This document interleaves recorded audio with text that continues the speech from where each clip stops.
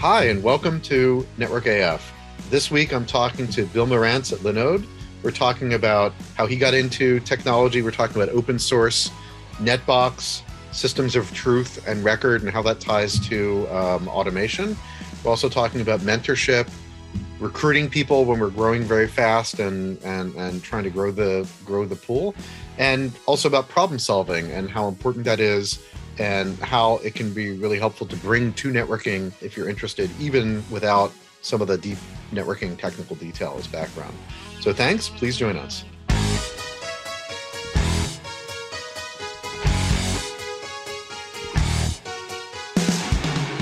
Hi, and welcome to Network AF. This week, I'm with my friend Bill Marantz at Linode. We'll be talking about networking, open source software, decision-making, community, and let's get to it. Bill, could you give us a quick introduction? Yes, I'm Bill Marantz. I'm the director of network strategy and interconnection at Linode. That's quite an interesting mouthful of a title, but I wear a great many hats doing network engineering, architecture, down to DWDM and cable plans, and then also a lot on the sourcing and strategy and negotiation side, working with data center providers, different colos, working on ordering cross connects, turning up peering transit and other capacity, and I'm also our peering coordinator. Got it. Thank you. I have been a Linode customer for quite some time. I enjoy using it, and it's also cool as to talk with other folks that are doing networking in Philadelphia, as this is my background. So, so, how did you get into tech? How did you get into computers, and how did you find networking? Well, I guess when I started it, that's what we would call it. We called it computers. Hey, that's like I always knew when I grew up, I wanted to be in computers. Mm-hmm. From I got my first computer in fourth grade. Mm-hmm. And then by the time I got to high school, they started actually having, BBSs and dial up and some tiny LANs. And I said, well, this is really cool, I guess, in freshman year of high school. And then I went to actually a specialized technology school at the time, a magnet school, starting from my sophomore year, called a high technology high school. So I said, all right, I really wanted to go into this area. And when I started to learn programming, I was like, this is cool, but it's not something that I could do every day. And I said, and I don't want to be an IT generalist either. And then as I started learning more about networking, I said, this is cool. And the internet was really starting to explode at that time. And yes, you had the AOL CDs and You've Got Mail and everything, but it was also, you started to see commercial, ISPs. When I went off to college, we really had networks in the dorms. And I said, okay, this is cool. This is what I want to do. Work on the fundamental infrastructure that gets users to whatever applications are out there. And at that time, it was, mostly email and some basic business websites. And then it quickly developed. And then while I was in college, peer-to-peer file sharing really started, mostly for, bootleg uses. But at that time, it exploded. And I was done with college and said, I want to go work for an ISP. I had worked for AT&T, actually. Oh, wow. Yeah, my high school had a really cool mentorship program. It was science and engineering and technology, but it was really more math, physics, chemistry, mm-hmm. electrical engineering. And they weren't really sure what to do with me. And they said, oh, we have someone at AT&T. And I said, okay, I'll go look at telecom. That sounds really cool. And they kind of, put me in a basement with a box and gave me a Cheswick and Balaban's book on firewalls and said, why don't you figure out, internet firewalls, and which was, really in its very infancy those days, and said, here's some books, understand TCP/IP, understand, routing, and give a presentation at the end of it. And I said, okay, this is really awesome. And, I figured it out and got it working. I said, well, this is definitely, what I want to do for my career. And then every kind of summer and winter during college, I went back to AT&T Bell Labs and, helped them out and did a lot of general IT support and some Windows Server support, but there were also a lot of, Cisco routers and other stuff. And I just started playing with it and said, all right, this is it's really what I want to do. Cool. Yeah, it's great that you had that opportunity. When I showed up at college, I was interested in distributed processing. And I mean, obviously it's related. You can't really distribute anything if you don't have things connecting. But I fell into the networking side of it and got into optimizing multi-user dungeon games. So, learned Unix IPC, but also, I mean, we did on VMS a little bit, but not to my taste. But also, then sockets and decentralizing and streams, and we even did some OSI stuff, which I think we only now have in ISIS in the in there. I think that's the only remnants of it that are sort of in networking, and that was back in the days where a lot of stuff was open source, but that didn't mean you could get it to compile between ESIX, IRIX, AT&T, BSD, Ultrix, STI, HPUX, whatever. Some of the libraries with this. But you mentioned open source is something that you use and is a passion. Curious, what your nowadays what your interaction with open source is personally in the job, networking. I mean, it's mostly around, Python scripts that can do networking things, manipulate IP addresses and the like, or, render given some set of data and a templating language, render that, template or diff that template and say, okay, what changes occurred here. Most recently, I've been using NetBox a lot. And I find as everyone's building out and scaling these awesome cloud networks globally, there's often a lack of appreciation that there's still something physical there. And NetBox is great for, okay, I want to trace a cable from point A to point Z. And I have a DWDM network, and I have a cross connect and a carrier hotel that's bringing back N by 10 gig or N by 100 gig circuits. And the NOC needs to be able to troubleshoot that. And how does that all connect? And how does it multiplex up in, okay, I need to swap out an optic, I need to change a cable. Where do I even look? And NetBox was great for that. And then once I have all that information in there, they have an API, so I can then query that API and use their functions and automatically, generate network interfaces and say, okay, this is point A, this is point Z, this is the carrier at point A, and this is the dark fiber that it rides to a carrier hotel. So someone can jump on the router and say, oh, okay, what's going on here now? Okay, everything looks good logically. Where's the physical tie-in, and how does it tie in? And you just immediately look that up in NetBox. And using, I don't program our alerting systems, but we do use a lot of great, open source Prometheus and other things, and they support labels, and you can put that label and it imports it from the interface description directly into that system. And then when it fires an alert and says, okay, this is at utilization, or it's, hit a certain threshold of errors, light levels, what have you. And then there it says, here's your NetBox link. You look on that, you click a little button, and it's going to show you the path from A to Z, potentially across dozens of data centers and dark fiber and cross connects and patch panels. So you can really, start troubleshooting. Yeah, it's interesting because when we started Kentek, we built in the ability to be very flexible with that kind of tagging, as you mentioned. Some of the time series and other open source systems have as well. But one of our challenges has been getting, people sort of giggle hysterically or sigh or cry or fall under the table when we say, where's your source of truth that we can pull from, rack locations, or what an application is to IP address mappings, or, whether it's CMDB, IPAM, stuff like that. And it's been great to see the growth of NetBox, and NS1 on the DNS side has really I think taken on the project and invested heavily and is is focused on that. So it's great to see. It's really hard to automate when you don't know what the parts of the plane are, or in the Kintic sense, when you have no dashboard. It's really hard to make a flight plan and make things go. Is Python and network libraries, templating, is that something used across the group, inside Linode?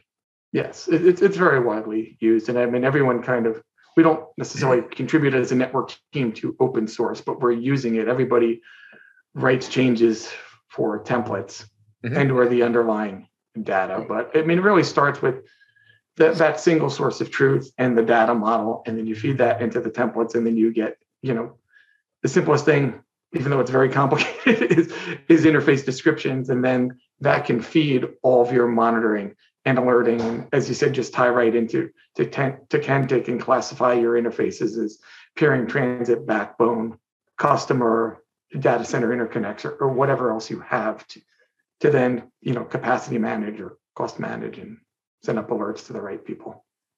Yeah, we definitely see that the older the network is vintage wise, the more likely there is to be at least some part which has, is the dungeon of, if there is an interface description, it's wrong, and most usually there isn't. But less in web companies and more in companies that evolved or evolved since SneakerNet was a thing, where you're just starting to connect stuff together. But that is really what we see as the basic level of, like, if you're just doing that life cycle, keeping things clean, starting what you're describing with Python, that's really 90 something percentile actually for companies. There's all this vendor juju about, oh well, everything is automated and everyone's behind it isn't talking to their computers, and like Scotty in the Star Trek whatever movie that was, but that's the struggle that everyone has right now, I think. So well, there's they want some fear of missing out, and they want to sell their software, and sometimes their software implies a design that may not solve your problems. Again, that's another topic for maybe a panel on automation, but I was surprised how much you actually have to know how the router thinks about itself in the CLI to use some APIs. So it's not like you wave your magic wand and say, I just want to do this to that. And you have a policy affected. And then, a lot of the most advanced intent stuff is for very, I'll just say, constrained solutions and topologies, not for, sort of internet facing the stuff that we actually face. And we get asked to solve that all the time. I'm like, that is a hard problem. A lot of those tools are, I don't want to discount them, because a lot of them are great, but they're really for data center causes and fabrics where you have a very fixed topology. My real background is backbone engineering, and no two routers, fortunately, are alike. So it's more, instead of saying, okay, this is what a router looks like, it's like, no, these are all the different components that could be. There's peering, there's transit, there's backbone links, there's X routing policies, and then you combine them to make a router. Instead of strictly defining a router, you define all the components that go into that device. Yeah, I think we'll see a lot of progress on that, and I think we'll see even just, we've had Rancid forever to do config monitoring, but sort of the inverse, the make it so command, the NCCM, network config, and changing config management, doing that at scale, that's still something that's evolving, which again, we get asked to solve, but we sort of view that as outside the purview, for our focuses right now of observability. So, yeah. But one thing I'd like is, you do the network configuration, you do the templates, you have the templated interface descriptions, you have what you think the topology is. And I've always wanted to write something, I've never had the time, to reverse engineer that with LLDP and say, well, this is what I describe and I think actually exists, because LLDP is really good at telling you what's actually there. Let's talk offline about that. We actually have a script that we've done. In fact, I didn't tell you about that commercially, but it's like, when you have, as you said, Python APIs, sometimes you can put stuff together. And so when we see people asking for features that aren't exactly there, but you can use this platform, you can use Netbox to grab some of that. In fact, on some devices, even if you don't have a CLI scraping mechanism, you see LLDB in the MIB or in streaming telemetry, so then you can combine these different things to put it together. Doesn't always have to be the most elegant thing. In fact, I call it exigent engineering. Everyone else calls it Avi Perl code, but it's like, let's just demonstrate, let's build a running specification this can be done, and then have the smart people that actually write software, professionally, look at how to do that, better. So we can talk about that use case. Cool. So I am jealous. I had a wizard who had a lot of Bell Labs experience who got me into Unix when I was in my teens. But I did not get to work at the Mecca Bell Labs. My uncle shut me off from the ARPANET after about 30 minutes of me poking around, actually pre-Unix even, like PDP days. So that was a mentorship program that you were on, as part of the high school, was it? Yeah, it was a senior mentorship program, and then I kind of extended it more because I was so into it, and you couldn't go to a community college. They didn't have Cisco academies or any of that at the time. There were a few vendors. What vendors existed didn't have formal training. When I was looking for to go on to university for a 4-year degree, it was IT or information systems. There was no network engineering. That wasn't the field. So kind of had to find my own way there, and I definitely learned a lot more during my summers and winters at AT&T than I did in any of the coursework. I mean, obviously I learned more in the coursework, but not necessarily about networking. And then I guess it was my senior year, I did end up taking a graduate level class in specifically computer networking. It was an adjunct professor, but he was the chief network architect for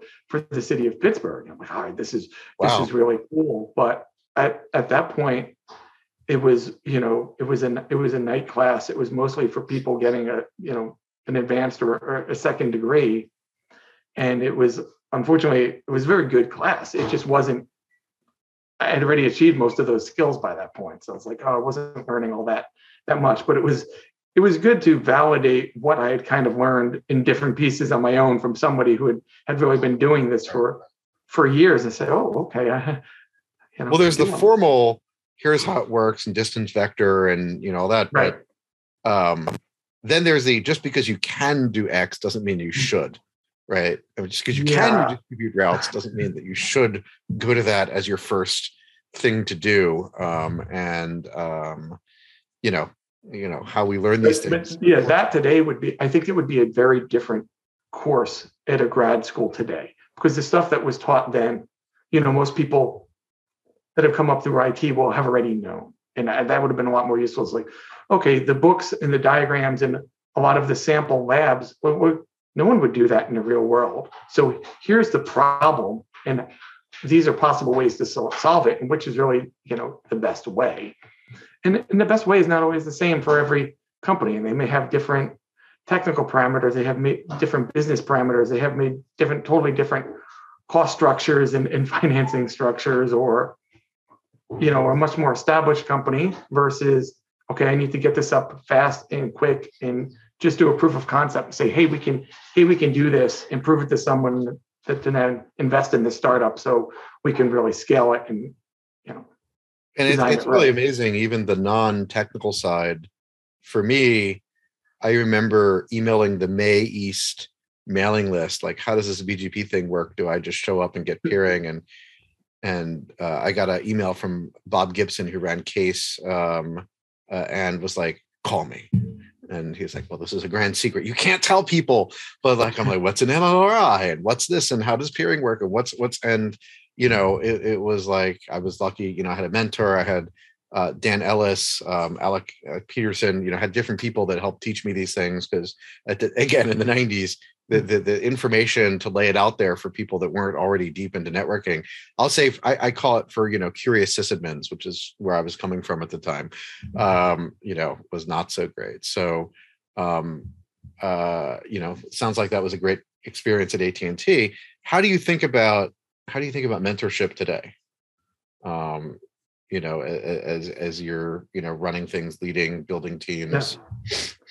I mean, I'd say in the early part of my career, I was so busy, I didn't have extra cycles. And then when I was at Salesforce, they said, okay, to move up in the organization, you need to become a mentor and start,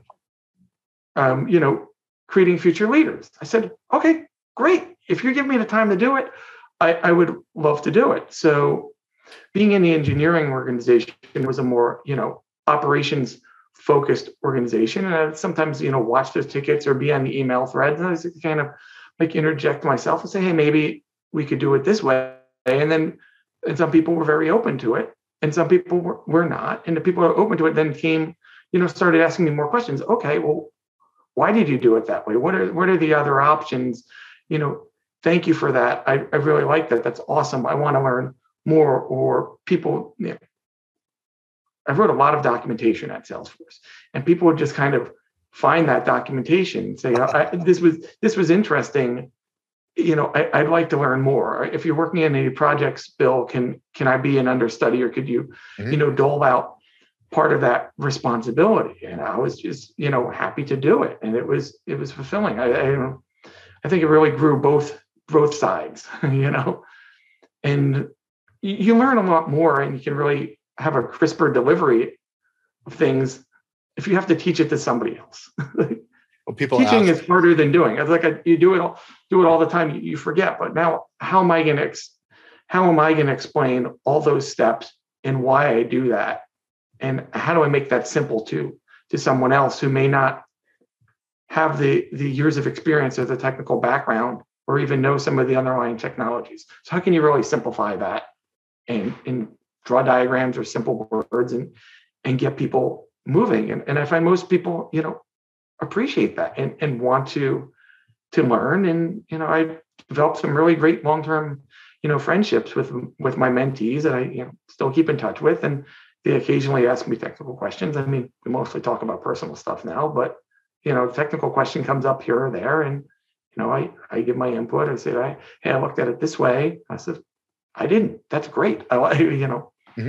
I like different viewpoints, and there's so many different ways to solve problems in networking, and the right solution for company A could be very different from the right solution for company B, or they could be the same, just not necessarily at the same time due to organizational maturity or skill levels. There's just definitely been, okay, I didn't do this because we didn't have the monitoring or automation to build that kind of network at the time. We didn't have the skill set to support it. But that doesn't mean that's not aspirational. It's like, okay, we're going to get there. We're not there yet. And just break up that project into the smaller chunks and assign owners and say, okay, we're not there, or the vendors could not be there. I mean, sometimes our needs are ahead of the technology. I mean, I know in some of your other podcasts you were talking about Sonnet, packet over Sonnet. Yeah. It was like, oh man, an ATM. It's like, man, this is so much simpler. And then, then carrier Ethernet became popular, and Ethernet, waves. All it's the like, people boom. that wanted MPLS, dealt with bugs while they were getting it. There's always trade-offs. And I can say that with the hindsight of decades, I don't feel that old, but when you teach people things and are helping people, many of those people will go on to, I don't want to use a loaded word, but surpass at any given time. There may be something that you need to learn, or an introduction that you need, or, something that they come around, in business. So there's, pluses to it also. I guess the trick and something I could do better too is like, how do we show people that it's encouraged? I think maybe sometimes we expect people to model the behavior, or I expect people to see that when people engage and ask questions and have the bright, shiny eyes, that good things happen. But, maybe there's people from different backgrounds who are shyer, who don't, look for non-structured, interactions. So sounds like Salesforce had a good structure for that. And it's something we think about. Other companies think about is how do you encourage that, that mentorship and connecting people. So, and some people are assertive, and as you said, and some people are not. But it doesn't mean, okay, I've seen this person do this good work, and they haven't reached out and asked for more. But I say, well, I have a project, and they've done something similar or shown an aptitude. At least give them a chance and say, hey, would you like to work on this with me? Mm-hmm. And of course, they could say is no, and in the same in the other direction. I mean, somebody could always come out and say, hey, Bill, do you have the time, or do you want to work with me? And worst I could say is no. Usually I'm going to say yes. I can't say yes to everybody at once, right? Mm-hmm. Yeah, no, that makes sense. And we definitely think the same way. At the same time as we're growing, we're trying to think a lot about that right now. How do we formalize that? And so that's something we're spending time on. I've seen other companies of similar size, a few hundred people, where you're not quite at the size where you have process and everything formalized, but we want to take the best of what's going on and try to scale it. So. Yeah, I don't know if the actual process being formalized is super helpful, but I think the baby step of at least providing the matching is like 90% of the solution. It's just, finding people that are willing to teach and people that want to learn and putting them together. And maybe their styles don't work, and maybe they need to move on to a different pairing. But well, as you mentioned, at Salesforce, also having the time to do it, right? The acknowledgement that it does take time, but then, good things happen at the end, or maybe people decide that isn't for them and they find another path. So, well, time and patience, because there's always the quick way is to give somebody the answer, but they're not going to learn all that much. It's like, okay, well, how would you do this? Well, okay, this is wrong. Can you think about why it's wrong? Or have you thought about what would happen if this happened? And it's like, oh my, this is not, a redundant design, or wow, I didn't anticipate that, or I'm draining a router and I'm doing all the right things. I'm doing them in the wrong order. And okay, whoa, well, BGP's up. I've turned down ISIS, and now, what happened? Sometimes you have people that are like, no, you're wrong. I will show you. And what's fun is usually 80% of the time, they'll like, oh, okay, you're right. 20% of the time you might be wrong in your assumption, or there might be a different approach. And then that's also, either way is, a good outcome. But you're right. You have to allow. I recall a very long discussion about that in one scenario. And they're just like, no, you're wrong. I said, let me diagram out exactly our topology and why I'm right. And no, it's always going to pick a consistent route. I'm like, nope. Well, people think that BGP does a lot of things that it doesn't do. And, including really the deeper down you squint at best path selection, people think networks are much more deterministic than they are, and also underestimate bugs, which is a whole other topic of how much you have to do planning. People are like, well, you can't consider vendor bugs in your disaster scenarios. So like, oh yes, you can, you should, yes. Because they occur in certain ways. In the 90s, it was like, put the FDDI card in and sparks shoot out the hissy port. But today it's more consistent kinds of things that are just what you shouldn't do. Or it's like, yeah, I know it says you can have that many next hops, but not really. They don't really mean it. It meant that their automated test didn't break, but that's probably not a good idea. Again, it can be hard in the non-network world too, or the network world where we talked about open source. Some of the line is blurring between, what's a service mesh and a network mesh and all that. You use a new tool, if you don't know how it fails and you're not actively developing it, that's a dangerous position to be in, because software, is not perfect and fails all around. We're lucky that we have Linux underneath and that is run, pretty well and has gotten very stable, but, definitely things to look at. Speaking of that. Or have a controller that sits in your network that's then part of the path that you may break, and now the controller can't talk to. Oh, so many multi-levels. And now your network won't work. So speaking of that, you mentioned this before, problem solving.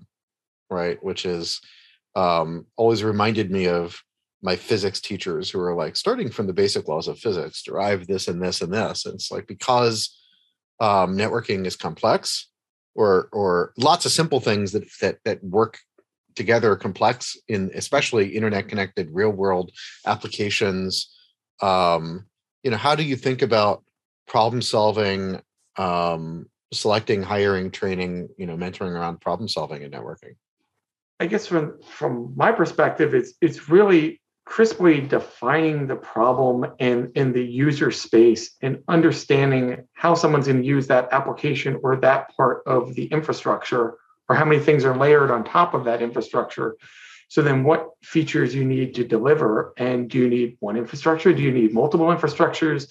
Do you cater to the least common denominator there, or how do you really approach that? And then just looking at a bunch of diverse backgrounds and saying, well, how did you solve that problem? Or how would you solve that problem if you never solved it? And just coming at it like, okay, I've never solved this problem. I don't necessarily even understand how the underlying protocols work. But if I was going to solve that problem, or if it was a greenfield, like what things would I consider? And I just find that's very helpful. That there's somebody who's always solved the problem and always solved the problem one way could be a lot less useful than someone who solved the problem 5 times in 5 different ways, or someone who's never even solved the problem, but just is curious and wants to really ask and understand and say, okay, if this broke, or okay, well, now we're not using this device in a car. We're using this device underground, right? How does that change the problem space? Yeah, it's interesting. I mean, I know that's an extreme example, but a lot of companies at Kentic, we don't do the crazy, either stand up at a whiteboard and reverse a binary tree, or the how many light bulbs are there in the United States. But I think it's definitely true that even if you don't get to the right answer, understanding how people can break something down and attack it, whether it's learning or whether it's problem solving, is helpful. It's another thing that there's a lot of wisdom about that people might not have. And so we also think about, how do we set expectations about, say, an interview? What are the conversations we're going to have? What are you going to do? Don't worry if you don't know the exact answer. We're trying to get at this. Again, as we scale, we think a lot about that. So, but I hear you talking about sort of, you can have all the network experience in the world, or maybe all the network experience in a manufacturing plant in the world, and be the best at that. But if you don't think generally enough about problem solving and how that applies to maybe not even the technical, maybe even the business and I mean, I've had interviews where they only, like, the questions they asked, it's like so specific to their environment, and I did not work in that kind of environment. I hadn't really thought about that kind of environment, so I could give them a rough guess, but it would take me a lot more time than that interview to think them in detail and say, okay, these are all the inputs, these are all the variables, these are all the permutations, these are all the things that can go wrong. You always need to be a good engineer, you need to think about all the things that could go wrong, and almost in that way be a business person and prioritize them in with probability, right? Risk management. Okay, is this likely? Is this not? Is this likely or not? Is this a corner case, or is this going to happen all the time? But when I'm interviewing someone, I really want to see their thought process, see how they would troubleshoot things. And I try to ask more open-ended, short questions and just let them go. One of the things I really ask about is, okay, packet comes in one port on a layer 2 device and goes out on another layer 2 device. What must happen? What could happen? What happens, right? What happens in a layer 2 scenario, and then doing a layer 3 scenario?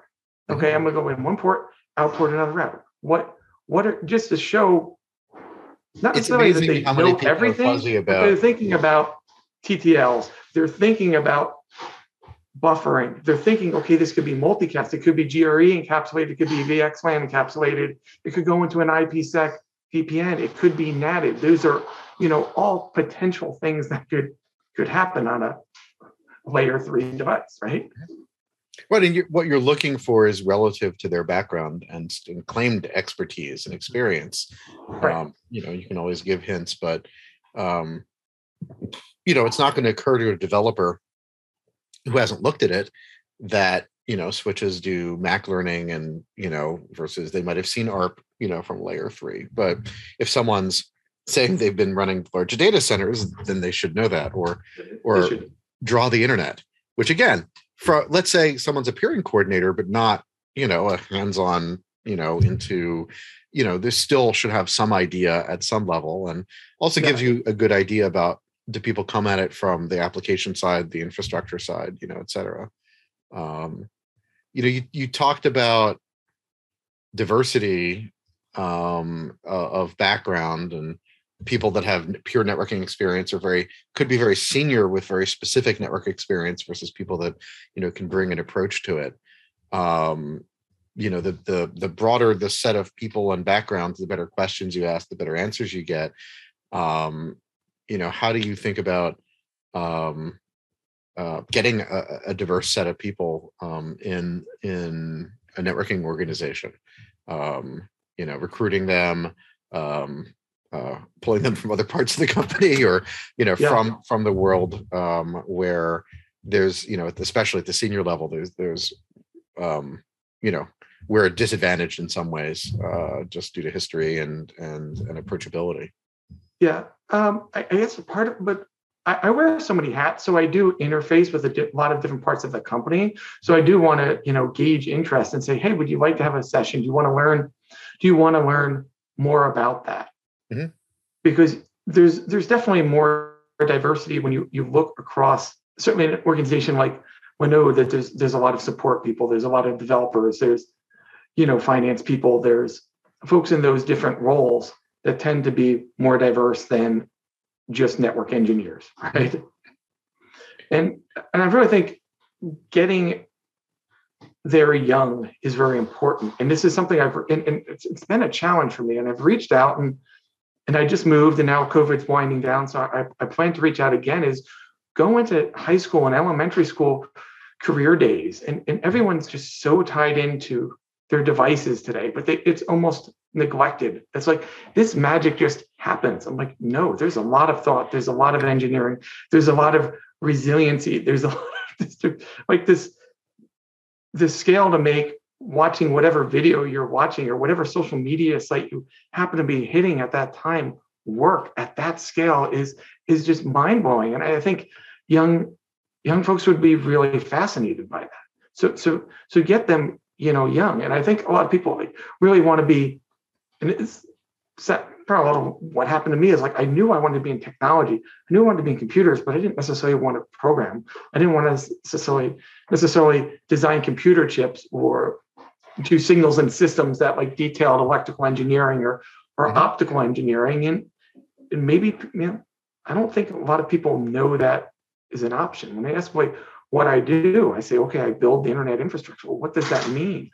And when you talk to people and say, okay, you're sending data, or you're making a phone call from Europe to the United States, and you talk about subsea landing stations and DWDM systems and other things and cable ships and cable repairs, and people are fascinated. Well, how is it powered? And you talk about that. It's people are everyday people get pretty interested in that. So if we start, it's those people, they're already selected a career. Internet infrastructure is in the news today, right? Yeah. It's been in the news. It keeps being in the news. I mean, it's relevant to us, right, and how we work.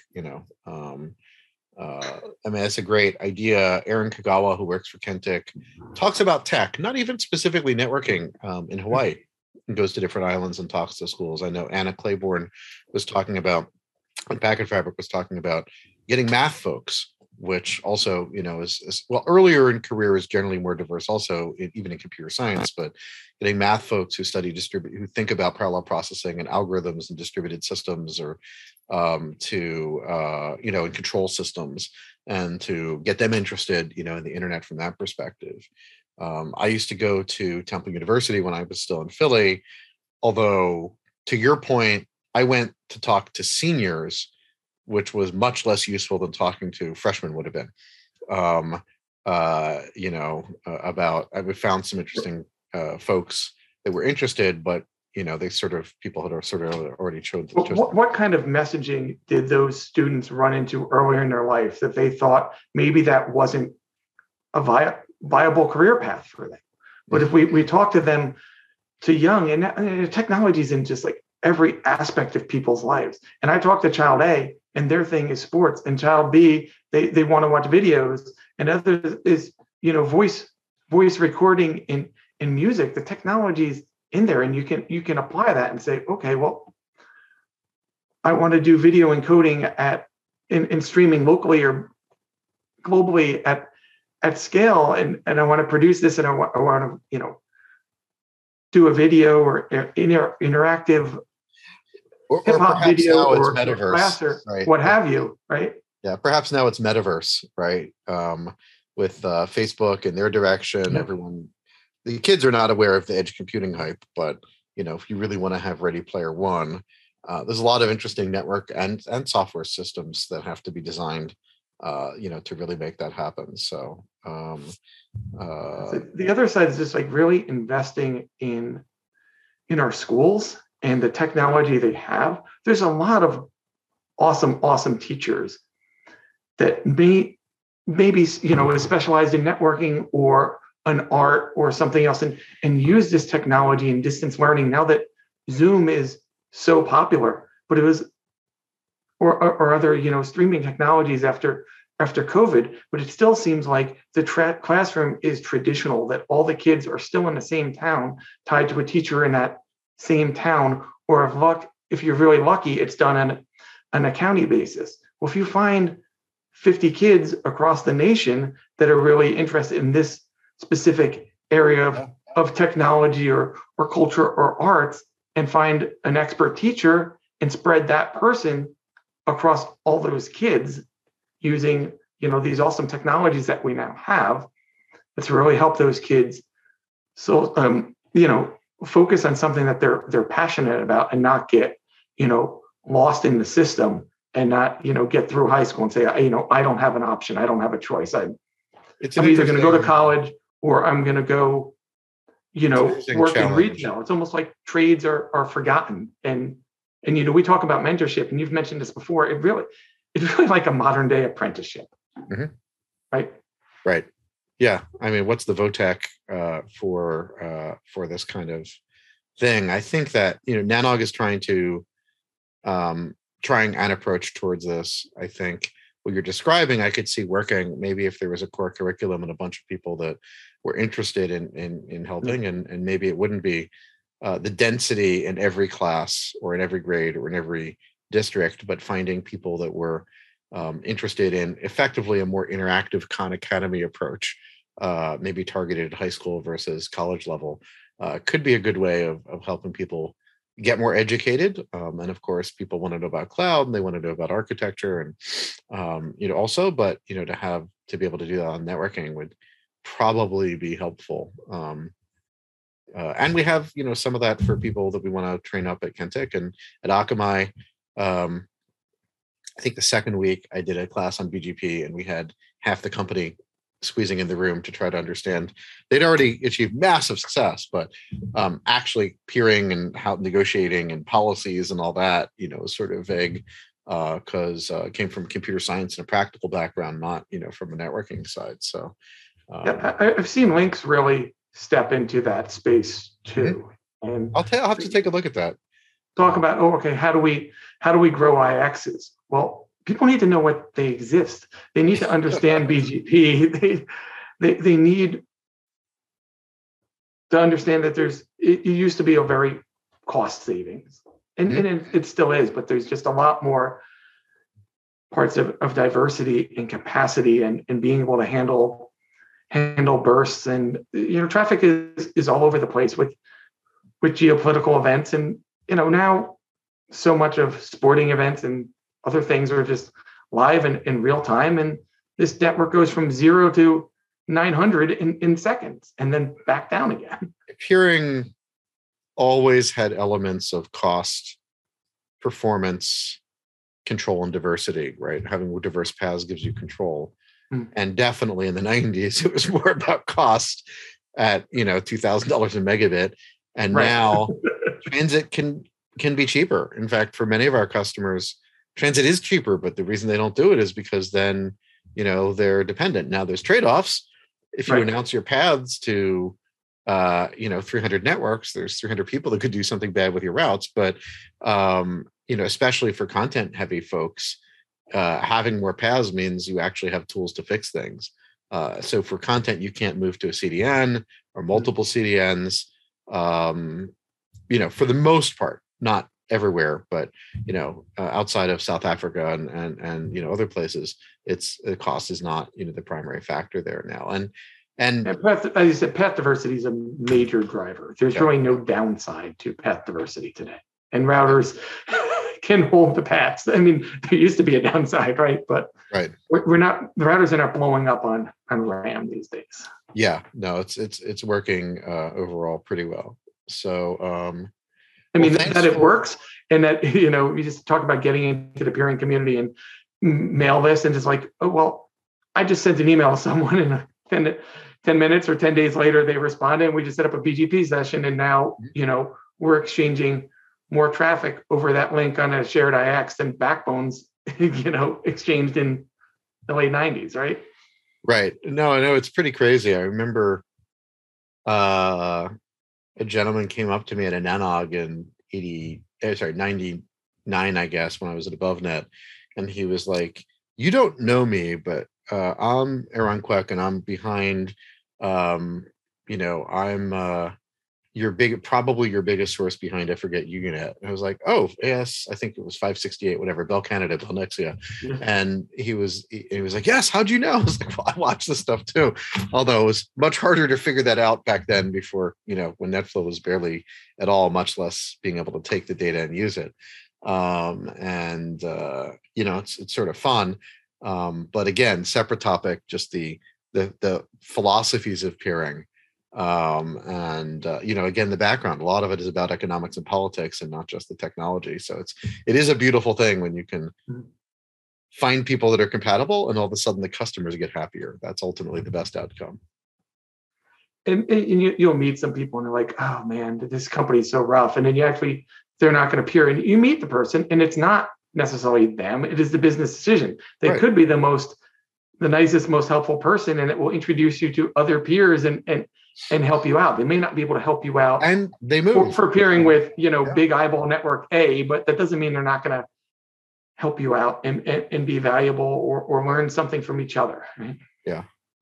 And it's also, it is a direction I encourage people to go if they're not interested in as much in the technology side. And in some sense, it can be more welcoming because it is a much more diverse community, because people come from even more different backgrounds than the let's face it, in networking, you can have very spirited debates about architecture and what's best here and what's best there. And now we have the same debates in interconnection, but there are more likely to be people that may have a similar background to you or look like you, or, in those environments, especially when you go international. And so I think they've done an even better job of keeping that up and getting people from a business side, from a technology side, from sometimes a marketing side, and then sometimes even getting them to switch hats and get into the technology. Although that rarely comes into backbone and cloud networking, usually it stays on the internet interconnection side. So, but as an industry, we just have so many job openings. We need to diversify. We need to focus on outreach. We need to get the people early, and maybe get some of those electrical engineers or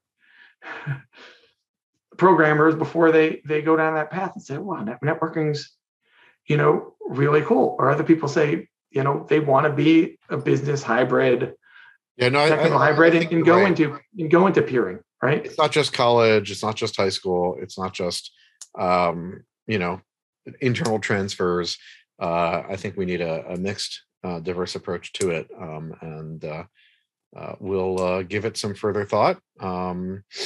As like Cloudflare's done a great job with their learning center. We're trying to do something similar. A lot of other companies are also, but how do we curate and help people do that and not just networking, but infrastructure in general, observability, system design, all these things are related, and the lines are blurring over time. But it can be hard to get into if you're, starting with an iPhone, Yeah. and then trying to understand everything underneath. That's a pretty big gap. It's a bigger gap than, coming from an 8-bit computer and trying to serial connect it and then understanding networking. So. Yeah, I mean, I appreciate the outreach, you're doing, and a lot of people are starting to add those sections on their websites, whether it's white papers or architectural diagrams or just general learning resources, and that's awesome. Unfortunately, a lot of them still are behind, not necessarily paywalls, but yeah. Oh, well, you have to give me information so I can market to you, and that's going to turn off students, and as a marketing person now going to be chasing 10 college students, and they're not going to be buying anything. They just want to learn. Yeah, no, definitely something to think about. Well, thank you for the time and for sharing. Definitely seeing a lot of the pattern of folks using NetBox and trying to wrangle things together and understand how to do automation, and hiring, as you said, is a challenge for everyone. And need definitely some creative ways of thinking about it. If people want to find you, Bill, how can they reach out to you? It's best to just find me as Bill Marantz on LinkedIn. Okay. Usually the best way to contact me. Cool. And I'm Avi Friedman on LinkedIn, Twitter, avi@kintec.com. If you like this kind of format, feel free to subscribe to Network AF. If you have ideas for other interesting topics, areas of discussion, please ping me as well. And thanks again, Bill. All right. Thank you, Avi.